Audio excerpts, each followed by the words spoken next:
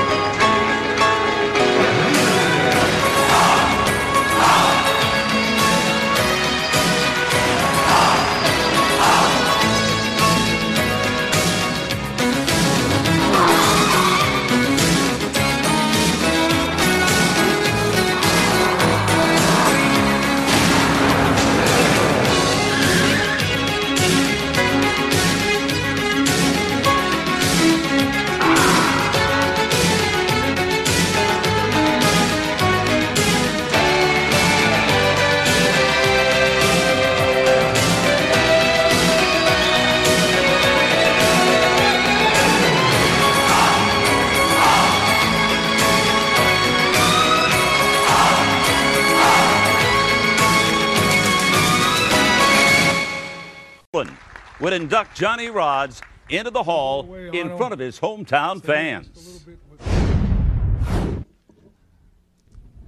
My mother and I were wrestling fans. Every week, we were glued to the TV, and WWF was there. Whenever they came to the neighborhood, we managed to be there and see it in person. Great guys were there. So I said to my mother, I got to be one of those guys one day. She says, you're nuts. They're too big. So I didn't care. I went out. Whenever there was a pro wrestling club, I managed to be there, join them, and I spent a few years grappling a little bit. And when I thought I was tough enough, and I mean tough enough, I had enough guts to find out where WWF was, the office, and believe it or not, it was only a few blocks from here on Broadway, I think on the 4th or 5th floor. I had enough guts to knock on the door. I went over, and some kind of a heavy voice says, the door is open, come on in. So I walked in, and I see 4 big hombres, cauliflower ear, big cigars in their mouth. One of them said, oh, let me tell you before I forget, they were sitting down playing cards. And one of them said, can I help you, kid? I said, yes, sir. I'm wondering if I could get a wrestling job with you sometime. So he said, well, I don't have nothing now, but if you have a telephone number, maybe I could call you sometime. And is that all right? I said, yes, sir. I gave him the number. I thanked him. And, I'm like walking out the door. All of a sudden, as I'm walking out the door, I hear that same voice said, all right, which guy made the last $4 bet? I'll see your 4 and bet you 4 more. That voice is the man behind me, the golden boy Arnold Skaaland. And Arnold gave me my first telephone call, and I tell you, it must have been a good tryout because after that I had many, many more phone calls. Thank you, Arnie. I learned a lot of tricks to become a professional wrestler from this man. There's no one better.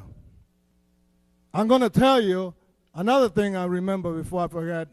One time I was sitting in the dressing room, and Vince McMahon walked in, and he said, can I have your attention, gentlemen? We've been doing a great job, and the wrestling fans are really enjoying it, but if we stay together, I want to put this all over the world. So he did. So everybody else followed. That's why I am proud.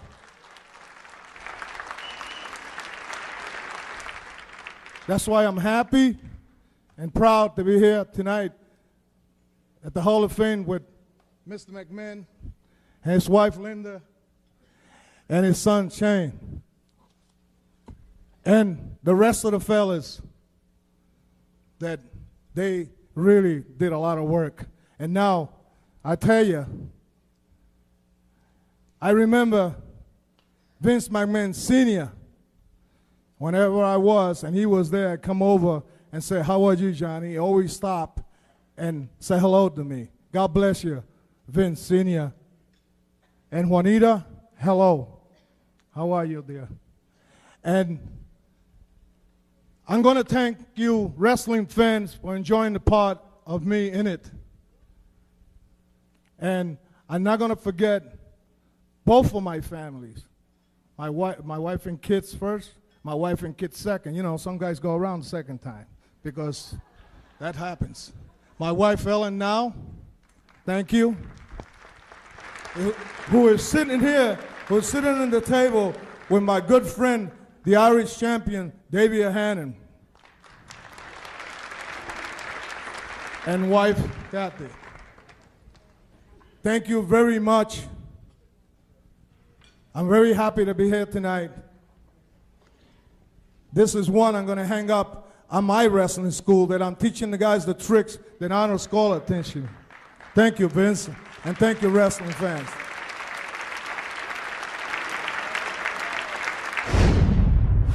Hello and welcome to the Hogan Era Podcast. I am your host, of course, JP John Paz here on the two-man power trip of wrestling's podcasting empire, part of the TMPT feed here each and every week on the Hogan Era Podcast. We're talking about the greatest era ever in the history of professional wrestling, the golden era of the WWF, 1984 to 1993, where the Hulkster dominated the ranks and changed the business of pro wrestling and sports entertainment forever. The era that made Vince McMahon a retired billionaire.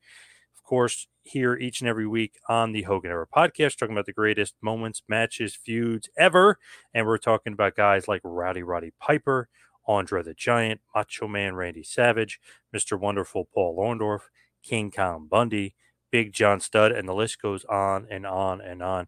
And here, episode number 65. So we've been doing this well over a year as far as paying tribute to the Hogan era. And each week we'll bring up a different guy and a different name and a different feud. And eventually we're going to break down some different things as well as far as the Hogan era. But when you look at it, there's some guys that kind of been unsung heroes pre-Hogan era and only spent a little bit of time during the Hogan era. So maybe they are forgotten a little bit, or maybe people not disrespect them, but almost push them aside or think like, oh man, the Hogan era is the era. Yes, but still there's a major era before that, which contributed to why the WWF is still standing there and still one of the number one organizations in the world as far as pro wrestling was concerned. Then obviously enter in Hulk Hogan and the world is forever changed. And man, does the landscape of the business change forever. But you cannot forget about the glory days and the years before them.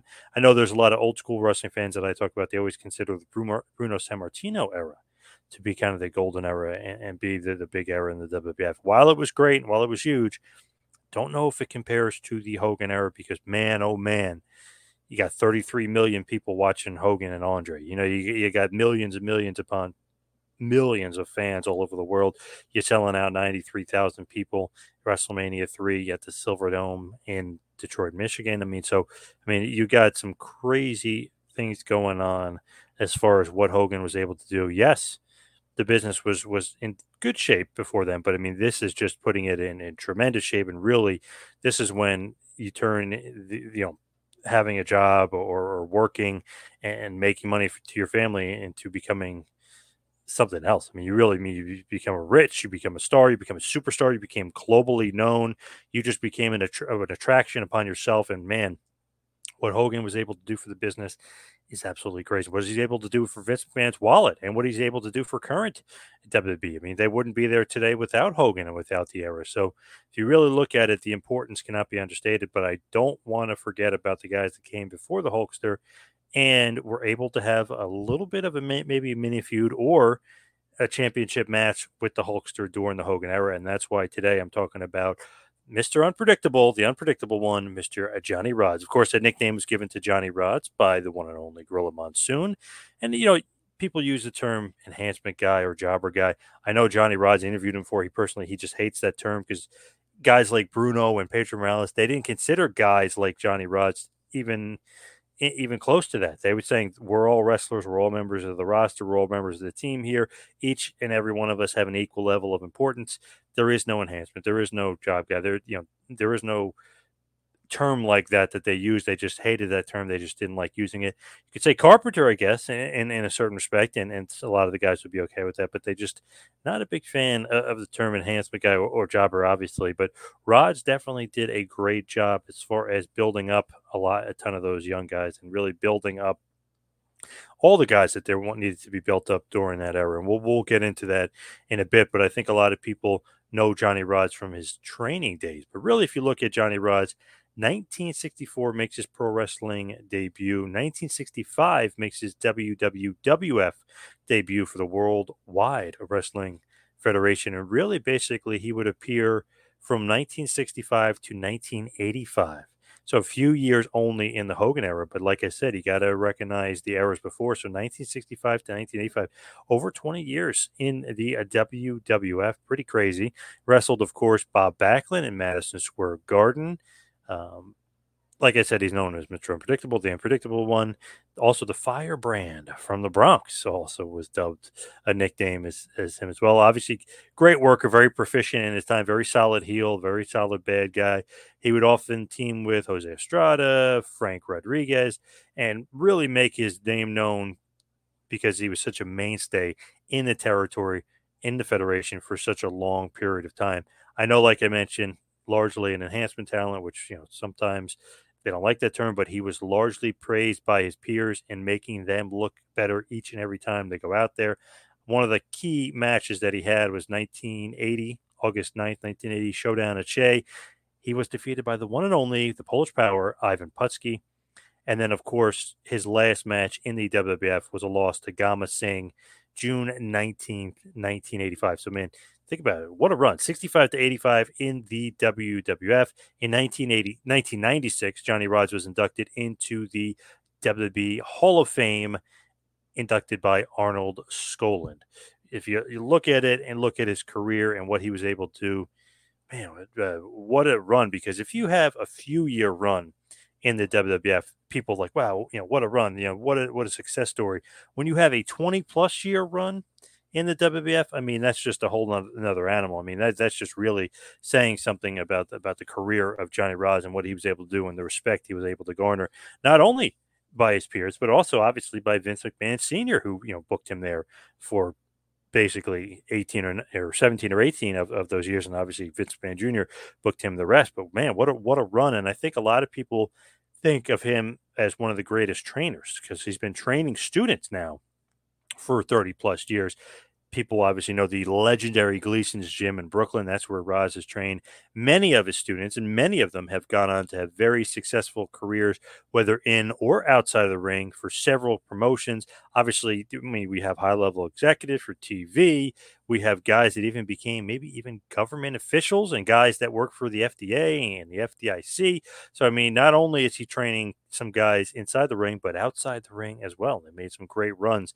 His trainees, of course, include many different guys through many different eras and many different generations, but I'll go through them as the students have gone, to become big-time future stars in their business and even create their own wrestling academies and their own wrestling schools throughout the years. Of course, nowadays, the promotion that he has is the World of Unpredictable Wrestling, which pays tribute to his nickname of the Unpredictable One. But the guys he's trained, let's just go through a quick list here. Vito LaGrasso, Big Vito, Damian Demento, Tommy Dreamer, Big Dick Dudley, Bubba Ray Dudley, Devon Dudley, Bill DeMott, Elektra, Jason Knight, Matt Stryker, Prince Nana, W. Morrissey, also known as Big Cass, Angel Medina, of course you know him from the Baldies, Ricky Vega, S.D. Jones, Marty Bell, Kevin Matthews, and maybe his most famous student, Taz, as well.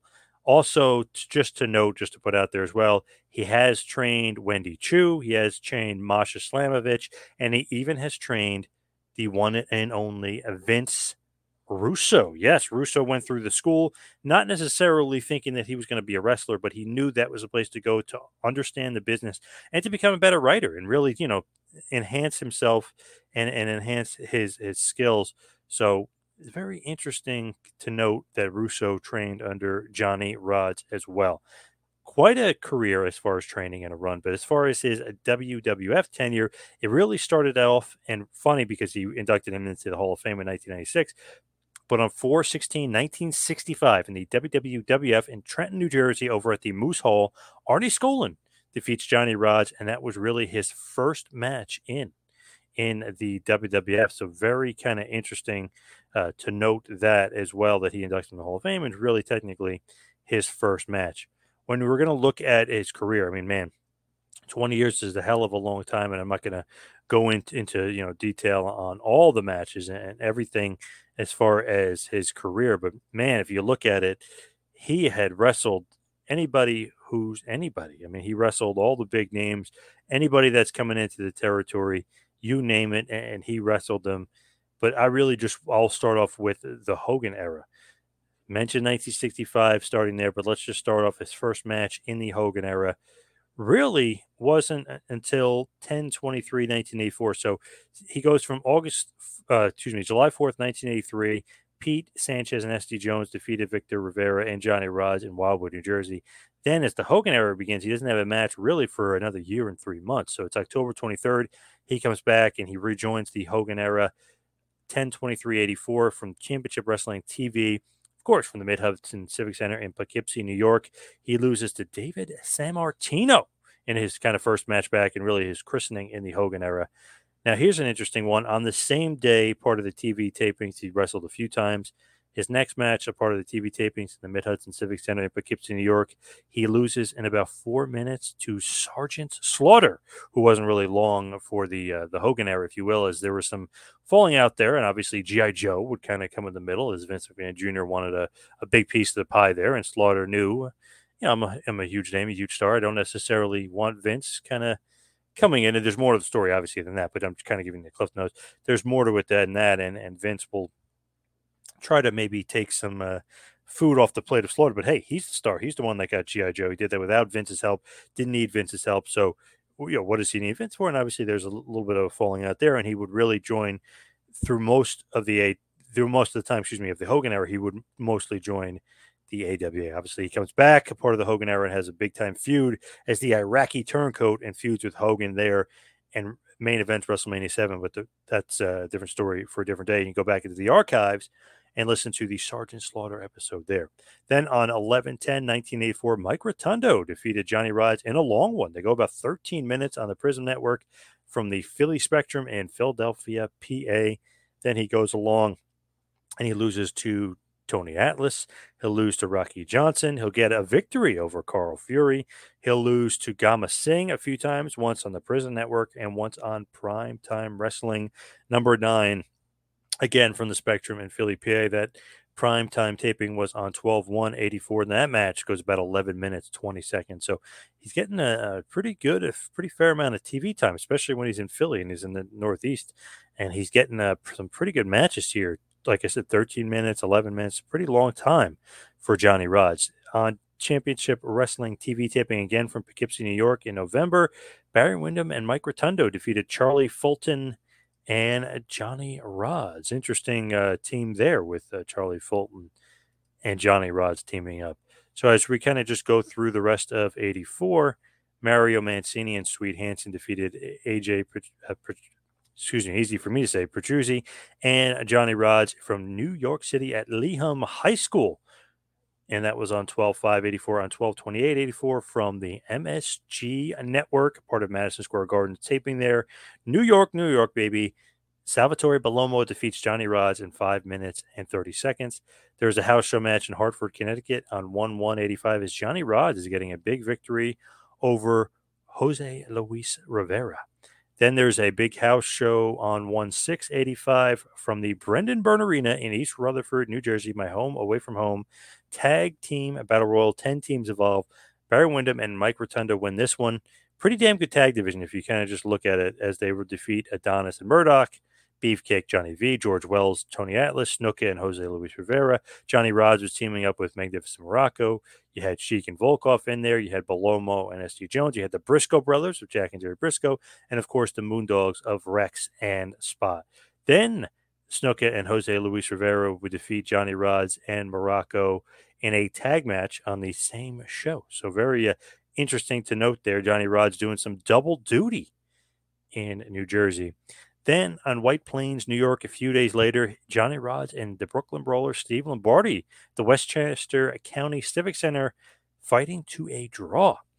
Speaking of draw, let's go to Rick McGraw defeating Johnny Rods from the Prism Network on 1/12/1985. Of course, that was in Philly, PA. George Wells would get a shot and a victory over Johnny Rods from the capital city in Landover, Maryland. Now, to just rewind a bit and talk about the Hogan matches and the matches in the history that Hulk Hogan had with Johnny Rods. 1980. Hulk Hogan defeats Johnny Rods in 6 minutes, 20 seconds, Waterville, Maine. So obviously this is pre-Hogan era. It's part of WWF, but just want to talk about the brief history that Hogan and Rods had together. Then on 8/30/1980, it was a $10,000 18-man battle royal with Hogan and Johnny Rods in that match together. Andre the Giant gets the victory here, defeating Afa, Angelo Gomez, Baron Michael Cicluna, Dave Darrow, Dominic DeNucci, Eddie Boulder, Frank Williams, Gorilla Monsoon, like I mentioned, Hulk Hogan, of course, Johnny Rods, Moose Monroe, Pedro Morales, Pete Doherty, Sika, Steve King, Silvano Sousa, and Tor Kamada. So good little tidbit there, as Hogan and Rods would have two matches outside of the Hogan era and would have one match in the Hogan era, which leads me to 1/19/1985 at the Mid-Hudson Civic Center, Poughkeepsie, New York. On TV here, it's the WWF World Heavyweight Championship title match, Championship Wrestling. Hulk Hogan defeats Johnny Rods. So that's like the big match for Rods, almost like a big sign of respect there from Vince. Like, hey, let's give this guy a TV match. Let's give this guy a title shot, and let's put him on there. And, let's give him his just due. Obviously, he's not going to win, and Hogan's going to, have a big-time match. But everybody remembers, and I was just talking to the Angel about it, and everybody remembers Hogan versus Johnny Rods. Talked about it a lot at the school. All the guys would mention it, and it's on YouTube, but it was on TV, of course, and that's where everybody became very familiar with it and knew that Johnny Rods and the Hulkster had a WWF Championship match in New York. So pretty good there for Johnny Rods, and obviously great on the Hulkster as well. He would also get a Tag Team Championship match on 2/12/1985 as Barry Windham and Mike Rotunda defend the Tag Team Championships and defeat Johnny Rods and Steve Lombardi in about 3 minutes. So a lot of TV matches for Johnny Rods and a lot of World Championship opportunities and title matches as well for Johnny Rods. So pretty good for him. He would have a match against Jose Luis Rivera, and he'd win on MSG Network at MSG, of course, in New York, 2/18/1985. Johnny Rods defeated Jose Luis Rivera in 11 minutes and 15 seconds. So they gave him some TV time. They gave him some good stuff there, and they even would give him some wins sporadically on TV. So pretty amazing. They go back to MSG a few months later, and the Bulldogs, Davey Boy Smith, Dynamite Kid, defeat Johnny Rods and Rene Goulet in 8 minutes, a part of the WWF on MSG Network. He would go on to beat Jose Luis Rivera again, but then he would lose to Windham, he'd lose to Rotunda, loses to Tony Gurria, he loses to Salvatore Bellomo. He would get some more victories over Jose Luis Rivera along the way. He would beat Larry Winters. He would lose a match to Gama Singh. He would lose a TV match to Ricky the Dragon Steamboat as well. And as we're kind of going along and as we're kind of going across, it's basically, he'll get very, very few wins, but still he's getting some wins on TV. He's getting long matches against guys, and he's helped building up some of the younger guys as well, and some of the guys that are really trying to get over. Obviously, young guys like Barry Windham, like Mike Rotunda, like Ricky the Dragon Steamboat, and then, of course, one of his last really high-profile TV matches, if you will. Something that was on the Prism Network in Philly, PA. Paul Roma defeated Johnny Rods in 15 minutes. So they gave him, that was on 5/25/85. So they gave him a good amount of time there, and really, trying to help the young guy out and trying to help the young Paul Roma develop into that role. So really, like I mentioned, 6/19/1985, his last match was in Montvale Fieldhouse in Montvale, New Jersey, losing to Gama Singh. So really, that's the end of the run there for Johnny Rods as far as the Hogan era is concerned.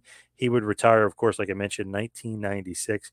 And really, that's when he got put in the Hall of Fame. So as soon as he retired, WWF gave him the respect and the look and put him in the Hall of Fame. He's also part of the Cauliflower Alley Club Honoree Hall of Fame. He was a Canadian International Heavyweight Champion. He's been a NCW Heavyweight Champion. He's been the World Wrestling Council, WWC, down there in Puerto Rico with Carlos Colon. He's been a 2-time tag champion. He's been a 2-time North American tag champion. He's been a Caribbean heavyweight champion, and he's been a 3-time Caribbean tag team champion as well. Mostly those, of course, with Super Medico 1, a.k.a. Jose Estrada Sr. So nice career, nice run. Obviously, I think a lot of people will say the 20-year run in the WWF is, the coup de grace, if you will. I mean, that's the big part of his career. That's the thing that a lot of people will definitely remember and really be really thankful for. Is like, wow, he would look at the careers and look at the matches and look what he was able to do for a lot of the young guys and put those guys over and really help them throughout their career make it to that next level. But what I think the big thing that he'll be remembered for, and the big thing that everybody will be talking about when you talk about the legacy or the stamp that he left behind, was all the wrestlers he trained and all the stars that he helped create for the future, not only in the ring, but I'm talking about his time outside of the ring as a trainer. Like I mentioned, Big Vito, Tommy Dreamer, the Dudley Boys, Bill DeMott, Taz, Vince Russo, W. Morrissey, Marty Bell. I mean, the list goes on as far as what he was able to do for the next generation of wrestlers and what he was able to do as far as giving back to the business. So that'll about wrap it up for this one. For the Hogan era, he had one big match during the Hogan era with the immortal Hulkster himself. Of course, that was back in 1985, getting a world title match on TV. So let's wrap it up and hit the plugs. You can follow me on Twitter and Instagram at 2Man Power Trip. Check out the website, tmptempire.com. And, of course, patreon.com/tmptempire. Also, go to TeePublic, tpublic.com/store/tmpt, and get your Hogan Era t-shirt today. But thank you, everybody out there, for listening. We'll see you right back here next time for the Hogan Era podcast. We'll see you next week, folks. This has been a John Paz Power Trip production in conjunction with the 2-Man Power Trip of Wrestling. You could follow us on Instagram and Twitter at 2Man Power Trip. You can check us out on Facebook. You can subscribe on YouTube. You can go to patreon.com/tmptempire to become a patron, and also check out the website tmptempire.com and buy a shirt at prowrestlingtees.com. 2-Man Power Trip, where the power lies, brother.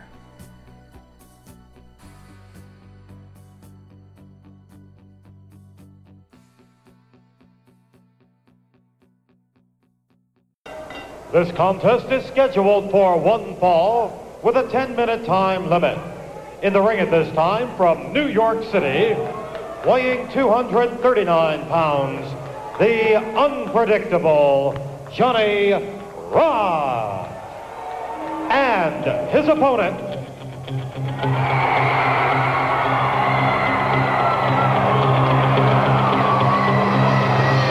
from Venice Beach, California, weighing 302 pounds, the World Wrestling Federation Heavyweight Champion, Hulk Hogan. Explosion! A standing ovation for the one and the only World Wrestling Federation champion, Hulk Hogan. An explosion among these fans about ringside. Incredible is the word for sure.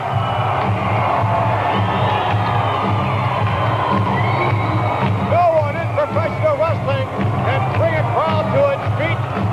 This extraordinary 302 pounds put together is no other 300-pounder in pro wrestling today. And Johnny Rodz knows full well this, Bruno Sammartino, a golden opportunity for Johnny Rodz. It is. It certainly is. And I'll tell you what, knowing Johnny Rodz, he will certainly give it his best shot. But I don't know if it's very, very best to put a dent on the likes of a Hulk Hogan. As you said, 302 pounds, but who's better conditioned, who's better looking? at that kind of a weight than Hulk Hogan. The Hulkster displaying extraordinary power just moments ago. Now getting behind Johnny Rodz, taking him down. Nice maneuver. Hulkster right on top of Johnny Rodz.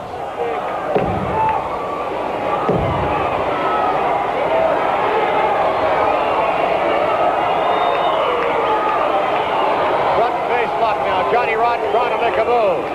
Some of the fans, I think, are looking over. Oh, wait a minute. Brutus Beefcake with luscious Johnny Valiant about ringside.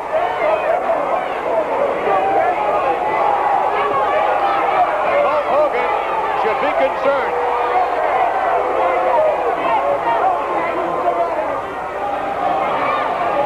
Now the champion has to worry about the presence of someone other than Johnny Rodz. Handful of hair by Rodz from our vantage point. Hook to the ropes, a rake of the face by Johnny Rodz. Right hand, it finds its mark. Elbow and Johnny Rodz hammering away in the World Wrestling Federation. Oh, Hook blocks the move. And again, no, he blocked it. Rodz goes down. A right hand and Johnny Rodz down to the canvas, and the Hulkster wants him to come out.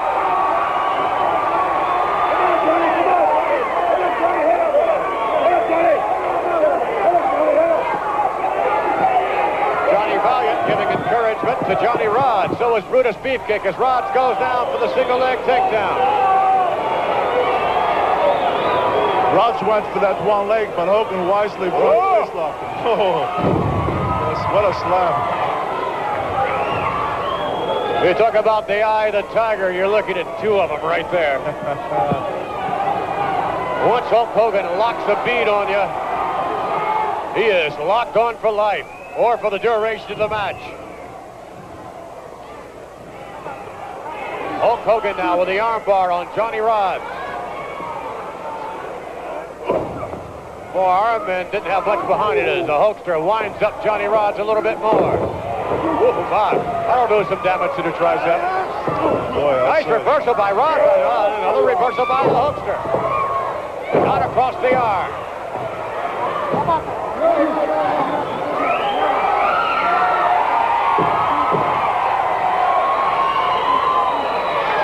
This is a non-title matchup, but if Johnny Rodz can defeat Hulk Hogan on this occasion, he'll have certainly a title shot to follow. Look at this. Rodz with a series of chops taking its toll on Hulk Hogan. Breaking the face, and the referee warning of a possible disqualification. Rodz on the ropes. Now what's he going to do? Hulkster standing up, and takes a tremendous forearm to the back of the neck. Johnny Rodz now. Oh, my! With a headbutt covering Hulk Hogan, too.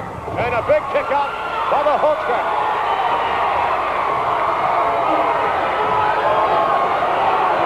Rodz hammering away. Hulkster trying to bring himself up. Hulk Hogan hammering another right hand. Johnny Rodz ripped to the rope. Look out, here comes the monster. Oh, my. Hulk Hogan dropping the elbow on Rodz. To the rope now, and off 302 across the chest. 2, and a victory at 3.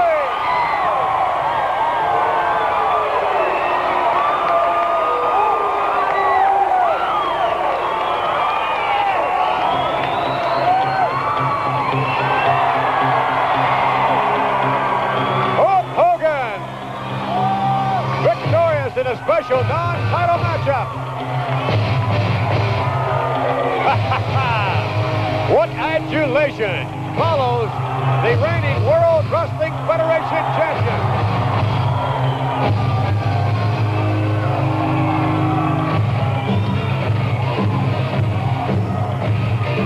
Hulk Hogan with another victory under his belt in the non-title matchup. Let's go back to the replay. I'll tell you, look at this. Here's after he knocked Rodz down. Look at this, a big, powerful elbow. This is 300-some-odd pounds coming down full weight on Johnny Rodz's chest, and that's not enough. Now he comes up with that big, powerful leg right again over the upper chest of Johnny Rodz. The whole weight again, and that was, of course, more than enough to keep Johnny down for a count of 3. And there, ladies and gentlemen, the Adonis-like physique of the World Wrestling Federation champion Hulk Hogan